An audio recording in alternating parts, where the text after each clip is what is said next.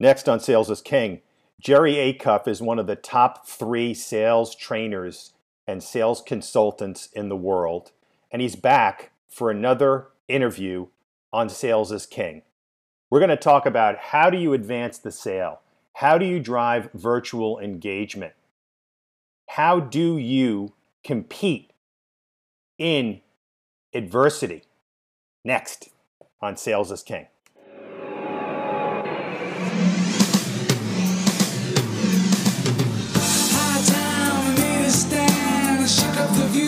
The common man, love train, rides from coast to coast. DJ's the man we love the most. Could you be squeaky clean and smashing the hope of democracy is the headline. Hey everybody, welcome back to Sales is King. Dan Sixsmith with you, and very excited to have back on the program Jerry Acuff. Jerry, welcome back. How have you been? It's been a couple of years. Yeah, business is good, and we're surviving this imprisonment. Sort of lockdown at home, but here at my house, we're having a contest for who can be most annoying, and I am the runaway winner. But it is interesting. I told my wife, who I adore, I said, all kidding aside, with all the travel that I ordinarily do, I've spent more time with my wife in the last 4 months than I know I have in the last 2 years. But that's a good thing. But we're doing good. How about you? It is. Yeah, same. I mean, there's been some good, coming out of this, just slowing things down a little bit, at least in terms of the travel, spending some quality time with the family. My one younger son is now back home with us. He lives in New York City, but, we've had him home, which has been great. He works for Goldman Sachs. So I'm getting up to the minute tips on what's going on in the stock market, which is good. But it's been interesting. And, business has shifted definitely, and so has selling. And I'd love to start out by asking you, how has selling changed in this pandemic, and how are you shifting how you go to market? Yeah, that's a great question. Honestly, Dan, I think that it's shifted forever. Yeah. I think people that think that we're going to return to normal of selling are probably wrong. I think we'll have a percentage of customers. It may not be a big percentage, but I think we'll have a percentage that like the virtual interactions because it's less intrusive. And so I think that what we'll wind up with in the long term is a hybrid model. Now, what does that mean? That means that you'll do some in person, you'll do some virtual. Now, if that's the case, then the reality is salespeople have to be good at virtual selling just like they are in-person selling.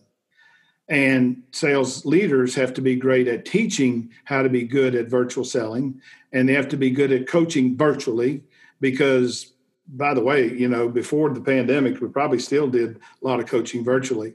But I think the big difference is, and we've done a bunch of workshops on this for our clients, I think what people don't realize is that when you move to sort of a Zoom or Microsoft Teams or WebEx environment and you're trying to contact your customers, people say, "Well, it's so different." I say, "Well, the truth is, it's not that different. Once you can actually get access to them, it's not different at all." The challenge is most companies have not thought through a model for how do I contact them and how do I get access to them. And so what we did early on, I thought, well, if I'm one of the top 3 sales experts in the world by some website, which, I'm not sure I believe it, but I put it on my website anyway. Why not? Yeah. But I thought, well, then I ought to learn about virtual selling. So I spent a week studying selling in adversity because that's fundamentally what we're doing here. And, we came up with some real ideas that I think benefit people. And they're very simple ideas. I mean, number one, whenever you contact somebody virtually, you don't say this is, Dan Sixsmith with, Success is King. You say, look, this is Dan. First thing I want to do is to call and see how you and your loved one's doing.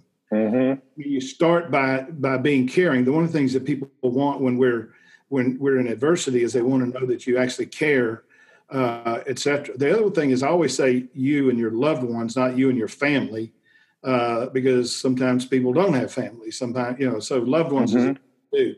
And then the second thing I do is I teach people to ask the question, how is this pandemic currently key word there is currently, because you can use that every month, currently affected the way you're working. And so, it could be that we're shut down. It could be that we're only doing takeout. If it's a restaurant, it could be that, we're only seeing so many customers. If we're a car dealership, we're only letting so many people in the door. I mean, I want to understand, that stuff there. And then what I do is I get people to understand that your value during this pandemic is your ability to be seen as a genuine resource to the client. Right. Now, you can't be a resource to the client if you're not talking to the people who are actually seeing customers.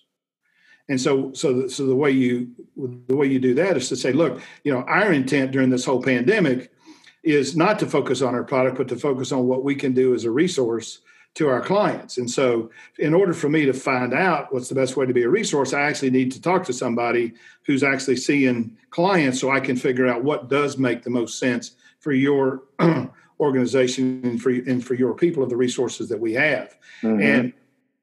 And then when they transfer you to somebody, you start the process all over again. You ask them, hey, look, first place, before I even talk about, the reason I called about us being a resource, tell me how you and your loved ones are doing. And then, and I got a sense that this is how your business has changed. Is there anything you'd add to that? And then the third thing I would say is now that we've sort of got those things out of the way quickly, how much time can you devote to our conversation today and feel comfortable? One of the things that's really interesting when you study selling in adversity is that customers love the opportunity to say no. They love the opportunity to say no. So, for example, a lot of times when I call people, especially that I don't know, I'll say, is now a good time? First thing I'll say is, hey, it's Jerry. Is now a good time to talk? Because the truth is, Dan, if it's not a good time to talk, then everything you say, they ain't hearing anyway. So true. Yeah. And so, but that has enabled us to get, but here's the other thing that's interesting. We have this model we call KMR, which is knowledge, messaging, and relationships. And we think it's the fundamental foundation upon which you build your success as a salesperson. One is knowledge. It's knowledge of your product, your competition, your customer, yourself. Messaging is how you say what you say, and then relationships obviously are play a role in anything. Well, what we find is that I did a client one time, in one of these where I studied their resources before I actually did the thing, and I asked this question. They had one resource where they had somebody who was giving a testimonial for the product, right? And it was 5 minutes. 5-minute testimonial, and it was on their consumer website, not their regular website. And so when I asked these 55 salespeople, okay, how long is that video where that testimonial is? Now, one person could answer. And I said, let me tell you why this is important. I said, if I am trying to get somebody to watch that video, what are the chances that I'm going to get somebody to watch that video if they say this? I want you to go to this website and watch this video. Or if they say, I want you to go watch this video, it's only 5 minutes. Which one of those is going to get me more views? Right. I said, you can't say that because you don't know it's 5 minutes. So you have to know your resources if you're going to be a resource. So what I believe is that once you actually get people on the phone or once you get them on a Zoom or you get them on a virtual line, if you have a great relationship with them, then nothing changes. You just go into your whatever you would do. If you don't have a relationship, you should try and really provide some resources that would be meaningful to them. And then I think the other thing that's really important we have to teach people about this environment is that, there's 3 kinds of people that function virtually in selling. One, people who believe they're empathetic. And so by being empathetic, they don't contact you because they think you're too busy. The second one is now the reality is if you don't contact me in a 3 or 4 month period of time, I will not call that empathy. I'll call that apathy. I'll say you don't damn about me. Right. And I'll give you an example. We had the president of my company, his sister is a doctor. She got furloughed, and the day after she got furloughed, 9 sales reps called her. And she told them, look, I'm furloughed. I don't know when I'm going to be back, but I'm furloughed. So 3 weeks later, 3 of those 9 called her back. 2 of them, once she told them again she was furloughed, hung up quickly. The other one stayed in touch with her every 3 weeks until she was not furloughed. Now, who do you think is the favorite child now? Yeah. And so the second one is people who are obnoxious. Because some people are going to say, look, it's my job to sell, and I'm going to sell, and it's a numbers game, and I'm going to do that. And what those people are going to do is they're going to destroy whatever decent relationships they have. The third group, I think, are people that position themselves as a resource. And if you position yourself as a resource, that always gives you the opportunity to talk about your product. So I think, I want to come out of the pandemic with better relationships with my customers than I had before. And I want to come out with new relationships. Now, in our business, I bet you in the virtual selling arena, we've gotten probably 10 new customers. Mm-hmm. A lot of it's referrals from other people, but why do I care? Sure. No, that's great. So in the virtual world versus face-to-face, what are some of the top, so you've made the contact, now you're trying to sell virtually versus in person. What are some of the key skills or changes or things to look for in kind of this new world now? Well, I think the first thing you have to do is to ask them how much time do they feel comfortable discussing this with you. So you could have a virtual lunch schedule for an hour, but the main decision maker says they only have 12 minutes or they only have 10 minutes, right? Then I need to tailor whatever I was going to do to that time. If I don't know what that time is, I could very likely wear out my welcome. So to me, the first thing is to establish the boundaries. The second thing is to, do what you would ordinarily do. And if you're really good at selling, you either know something about the customer, you know what they're currently thinking, or you need to discover what they're thinking. And so in either case, you have to individualize, what you're going to do. I'm a big believer that, two things need to be true. Number one, if you're going to be great at selling, number one, the customer needs to believe that you're not biased. Mm-hmm. Now, the easiest way to convince somebody you're not biased is to say, our product's not for everybody. Now, that's a very simple statement. But by the way, show me a product with 100% market share. I mean, Amazon got 100% market share. I mean, that may be the closest thing to it. But the reality is you got to show that you're not biased. And by the way, your product's not for everybody. I don't care, what you look at. If you have a 30 or 40 or 50 share, you're probably doing really good. Yeah, sure. That also means that 60 or 70% are buying something else. The second thing is people have to feel like you understand them. Mm-hmm.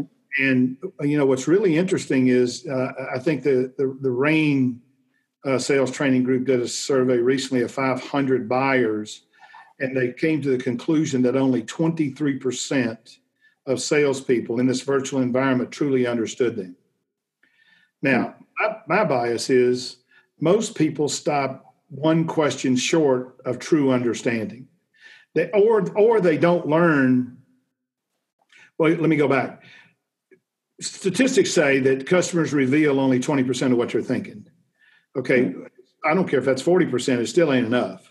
So part of what we do is we teach people, even if we're creating suggested verbiage for them, we insert stop and listen. And then before you say anything, use this phrase. Can you say more about that? Because when you can get people to elaborate on what they were thinking. Now, the other thing we teach people is how do you paraphrase? So here's what I hear you say when I hear you say that. I hear you say this. Is that what you meant to say?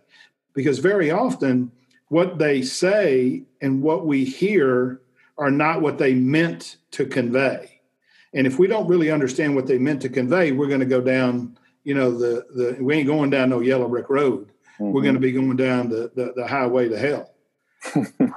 So, I think you got to be curious. You got to understand that, number one, don't make decisions for other people. Just because someone's difficult to reach and you got a great relationship with them, it doesn't mean they don't want to talk to you. What it means in this pandemic is that they're really, really busy and they don't have time for you yet. So don't give up. Right. The second thing is to be conscious of their time and don't believe that you can make every sale in one virtual meeting. Usually in complex sales, and I, your business, my business, and most of our customers' business is not transactional. It's not like, when I go buy underwear, I just, tell my wife, buy me something from Tommy John, and I'm happy. I mean, that's not, nobody's selling me anything. I'm buying. But complex sales, which to me is anything over $100, requires dialogue. And so I think you got to encourage dialogue. You got to try and learn what you need. I always say, regardless of where you're selling virtually or whether you're selling live, the question you have to ask yourself before you go in there is, what is it that I don't know that I need to know in order to advance my position with this customer? And if I can simply find that out, that's progress. Because most of our sales, 80% of sales are closed on the 5th try or greater. And so, I don't need to close every sale. What I need to do is could be constantly advancing the sale and or the relationship. And what I have to ask myself at the end of every call is, what's the next best thing to do? And then use that to start the next call. Yeah, I love that. And I remember from our last interview that you mentioned that you always ask and teach people to always ask in that initial meeting, will you support me? Will you sponsor me, champion me, to the next meeting? Yeah. And if not, why? Let's get that out on the table now. So you save me 50 emails follow-up that are going to be unanswered, right? Yeah. I always try and give people, I always make it easy. A lot of people say, you got to get them to say yes. I try and make it easy for people to say no. Because I think when you make it easy for people to say no, so I say, look, if I've had an initial call with somebody like I did the other day, I'd say, look, if I had to summarize this meeting, here's what I would say. I would say that you guys believe you got it nailed. You don't really see value in what we do at this point in time. And so I don't think it makes any sense for us to continue the conversation. Am I right about that? And if they say, yeah, I think we think we're in a good place, I say, well, that's great. I mean, I'm happy for you. But if I think we make sense, like today, I sent somebody a message and I said, have you seen this information?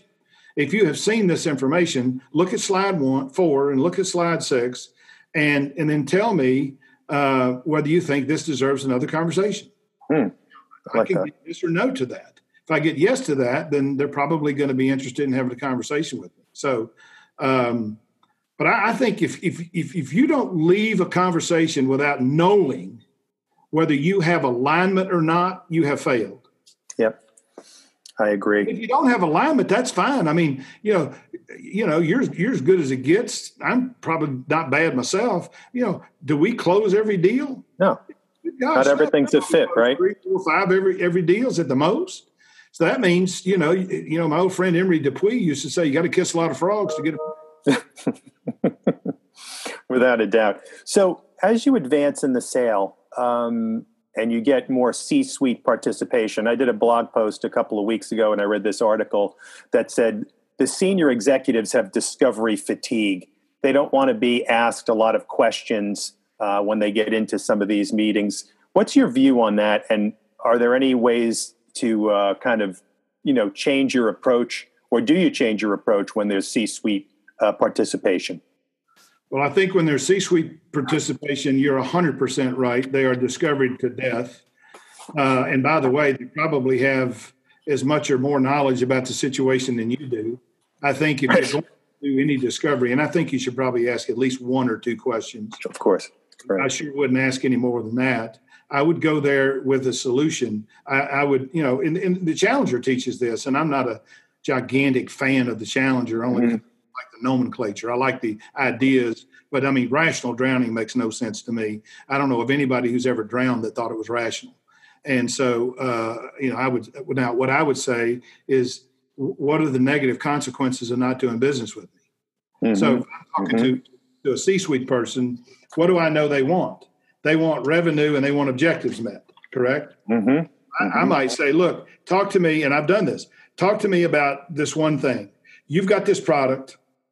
It's really important. Now, this is in my business where I'm teaching people how to actually grow their business. You got this product. It's important for you to be successful. Tell me what if you're comfortable, tell me what your forecast is for the next few years, and then tell me what happens if you don't make it? And then let them tell me the negative consequences. And once they say, because the truth is, a lot of times people are hiring us because they believe we can add some value. But we have to explain what that value is in the C-suite thing in a very succinct manner as about how are we going to help them achieve their objectives. Their objectives, C-suite, is always how do we make our forecast? How do we reduce expenses? It's all money oriented. Mm-hmm. And so questions need to be around what value you create that actually impacts the bottom line or efficiency, which also can impact the bottom line. But it's got to be very, very focused on efficiency and economics. Yeah, absolutely. So we were talking a little bit off camera about the kind of view and definition of selling and how important that is today. I'd love for you to elaborate on that a little bit now. Well, I mean, I had I listened to a series of tapes by a guy named Fred Herman 35 years ago, and he said, look, if you feel, I always felt like, selling was a high pressure business, and I'm not a high pressure guy. Now I did it because it's the only way I could make a living. I'd done lousy in school. I couldn't find a job except in sales. And so now, fortunately, I had a really good boss who told me to be authentic. But Fred Herman said that selling is just two things. Selling is teaching, and selling is finding out what people want and helping them get it. And he said, now there's two things you need to know about that. One, the average person thinks they know what they want, but they really don't. Mm-hmm. And secondly, if somebody wants what you don't have, you have no right to sell them what they do have. And so I have lived by that philosophy. Now, just recently reading Ron Willingham's book, The Inner Game of Selling, which I highly recommend, he talks about view of selling. Mm-hmm. And now his view of selling is the same thing as my definition of selling, but here's the reason it's important. Your beliefs drive your behavior. I did a WebEx yesterday with two people, and they have, I think, 30 or 35 insurance agents. And I said, okay, you got 35 insurance agents. How many definitions of selling do you think you have? And they said 35. And I said, okay, all I was saying to you as a business owner, is that really what you want? I mean, don't you want one definition of selling? I mean, if you're wondering why you have these disparate results, it's because you have different people that are behaving differently because their beliefs are different. What you have to do is to get them to believe that selling is one thing. Selling is, and the problem is, you've got, so many people who believe that sales, people are the scourge of the earth. And if, like you just walk on a car lot, 80% of them, you'll leave there needing a shower. And so people get a bad name, I give you a very simple example. Years ago, I walked into a Staples, and I had bought a home, and I was looking for a printer because it didn't have a printer. And so I walk into Staples. This guy walks up to me. He's 21 years old. And here's what he says to me. Is there anything I can help you look for? He didn't say, how can I help you? He said, is there anything I can help you look for? I said, yeah, I'm looking for a printer. So he takes me to the printers. Now, as he takes me to the printers, Dan, he then walks away. And I said, whoa, whoa, get back here. I said, do you know anything about printers? He said, yes, sir, I know a lot about them. I said, okay, if you were me, which one would you buy? He said, well, how are you going to use the printer? And I said, I don't understand your question. I'm going to print. He said, but no, are you going to print photos? I said, I'm not going to print a single photo. He said, well, then these are the two that I would focus on. I said, okay, these two, which one would you buy? He said, I'd buy this one. So I said, put it in the cart. Then he says, well, let me ask you this question. Is your house one story or two? That's a 21-year-old kid. Where does he learn this? And of course, first because I'm thinking is, why the hell is this guy asking me whether I have a one-story or two-story house? And I said, it's two stories. He said, well, let me ask you this. Do you think you'll ever be upstairs with your computer? Where are you going to put the printer? I said, downstairs. He said, do you think you'd ever be upstairs with the printer and want to actually print downstairs? And I said, yeah. And he said, well, then you need a router. I said, well, what's a router? Because I didn't know what a router was. And he told me, and I said, put it in the cart. And then he said, well, do you have cables for the router? You mean the router needs cables? Long story short is, to me, that's great selling. Yeah. Now, I don't know where the kid learned this, but Now, here's the thing. Had I gone down there and bought what I thought I wanted, I'd have walked out of there with a printer, got home, and I wouldn't have known what the hell to do with it. Now, this kid actually said to me, where do you live? And I told him, he said, that's 2 miles from here. He said, I'm here till 7 o'clock tonight. It was 3 in. You get home and can't put this thing together. You call me, I'll come do it. Wow. Now the printer was like $149. The other stuff made it $500.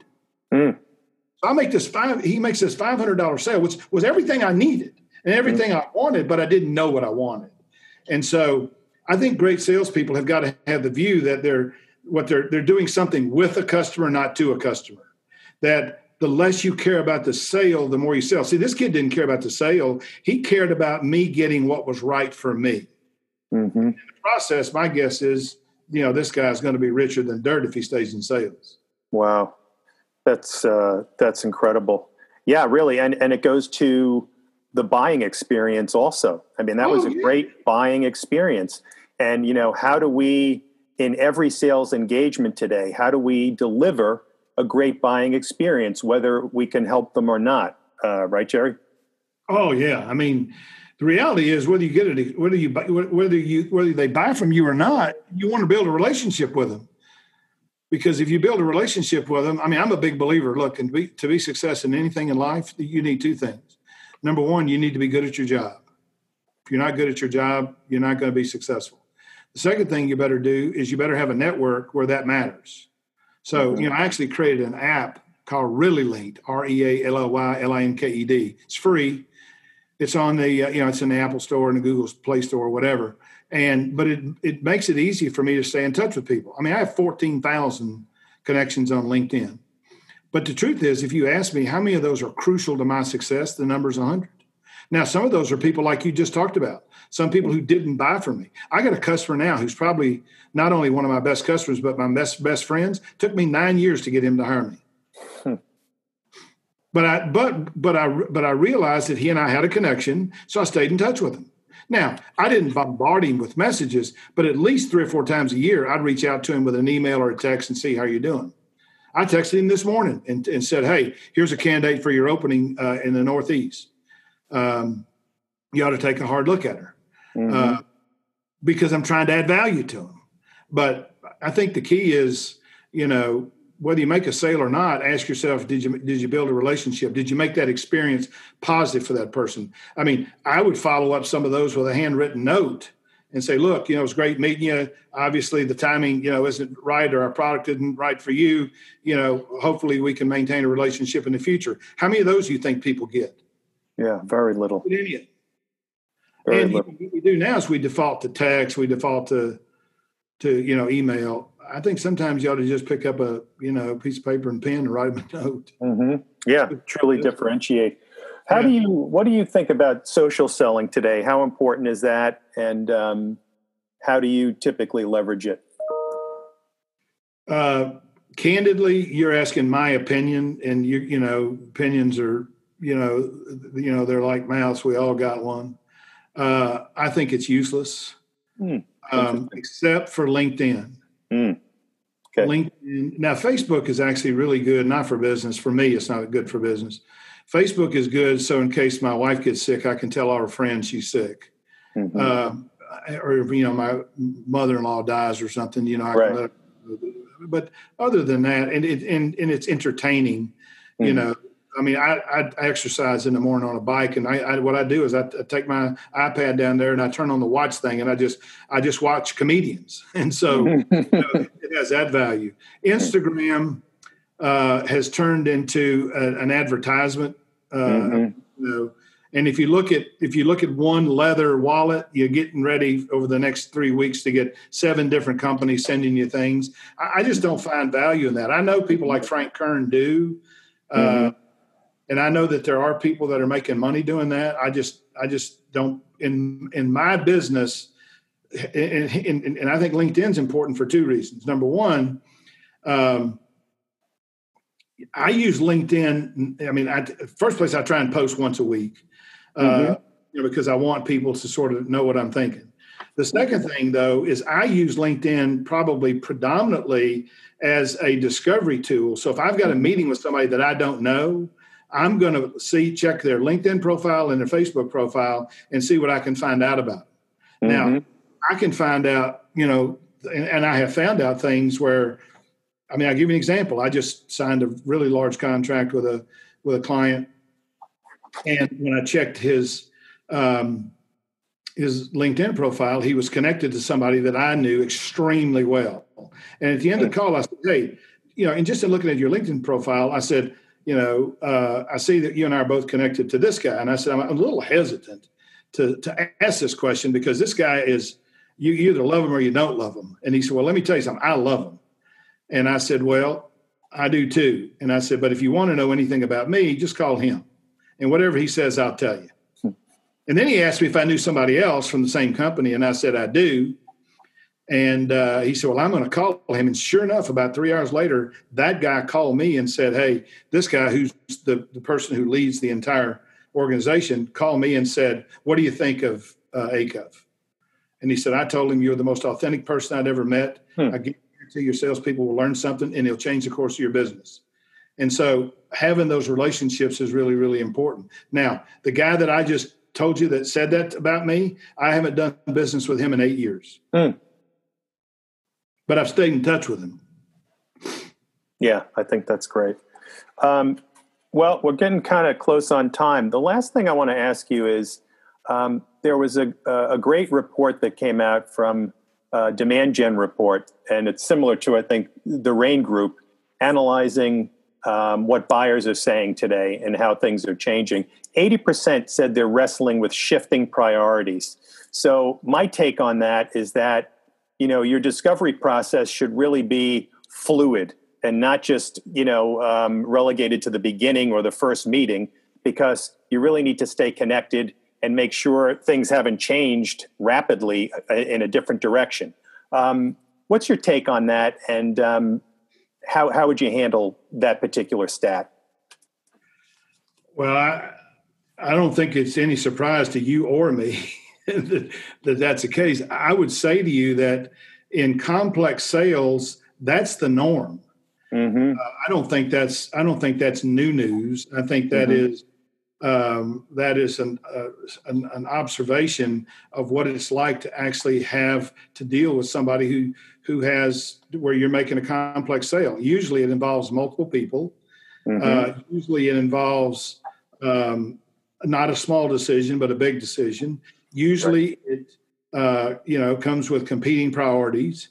And so I think what you have to do is to do exactly what you said, which is to understand these things over time. This is one of the reasons why one of the most important words in our lexicon needs to be currently. Currently. How are you currently dealing with this? How have your priorities changed, if at all, versus when we talked last time? Because I'm a big believer, if you don't know what a person thinks, you can't change what they think. And if you don't go into every interaction with the assumption that something might have changed, then you're probably making a big mistake. Now, what you don't want it to do is to sound like an FBI interrogation. Right. But I think that's why your point about doing it over time is important, because, look, if I'm trying to make a decent sale, it doesn't bother me to contact people 3 or 4 or 5 times. Right. They're 30-minute calls, 45-minute calls. And if they lead to something big, because I truly understand the customer and the customer understands me. I tell you, a lot of the times what I do with clients, I have my own virtual selling program, called Superstar Sales Academy. A lot of times with people, when I talk to them, I say, look, here's what I would do if I were you. I would not hire me until I saw some of what I do. So I'm going to send you my virtual training for free. And if you like me, hire me. If you don't like me, then don't hire me. Because, look, there's a reason why Krispy Kreme gives you a donut before you buy the dozen, right? Because they know if you eat that first damn donut, you're going to buy the rest of it. And so I'm just a big believer that I'm trying to make it easy for the customer to make a decision. And I don't care what decision they make, whether they make one of me or not. Now, the other thing is that if you really want to get credibility is, when you find I had a situation where somebody asked me to come to Dallas and speak to 15 salespeople. Now, I have to tell you, my fee is probably out of their range. And so we had a follow-up call. And right before the follow-up call, I called a really good friend of mine, someone who I just think is wonderful. who lives in Dallas. And I knew because he didn't have to travel and he could drive across town that he could probably do it for half of what I did. Mm-hmm. So I called him on the phone and I said, hey, and I knew he'd be as good as me because he's great. And I called him on the phone and I said, hey, are you free this day to do something for this client? Yes. I said, I would charge this. Or is it fair to say that you would be far less than that? He said, yeah, about half that. I said, okay. I said, I'm going to suggest that they call you. Mm. So when the guy called me and he said, okay, let's talk about what you want to do. And I told him, I said, look, are you open to another option? And he said, yeah, what do you mean? I said, look, I would not hire me. I said, first place, you're going to have to pay more than you really need to. Secondly, you're going to have to pay for my expenses. Right. And I would do that if I were you, especially knowing that in your city is somebody who's exceptional. So here's his telephone number. Here's his name. He's free that day, and he'll do it for this price. If I were you, I'd call him. I wouldn't call me back. Mm-hmm. Now, they called him. They booked the gig with him. I never heard from him again, but I don't care. I did what I believe selling is. If what they want you don't have, you got no right to sell them what you do have. Yeah, I love that. Well, Jerry, this has been great as always. How do people find you, track you down? What's the easiest way to get in touch with you on social or whatever? The easiest way is either jerryacuff.com, which is fairly simple, Jerry, acuff.com. My company website is deltapoint.com. Mm-hmm. It's all one word, DELTAPOINT.com. That's it. Great. Well, Jerry, thanks again for coming back. It's always a pleasure. Wish you continued success and good health, and hopefully we'll have you back on real soon. All right, Dan. Thanks. It's great to be on, and I can't tell you how much I appreciate the exposure. Great. Good to see you, Jerry. Thank you.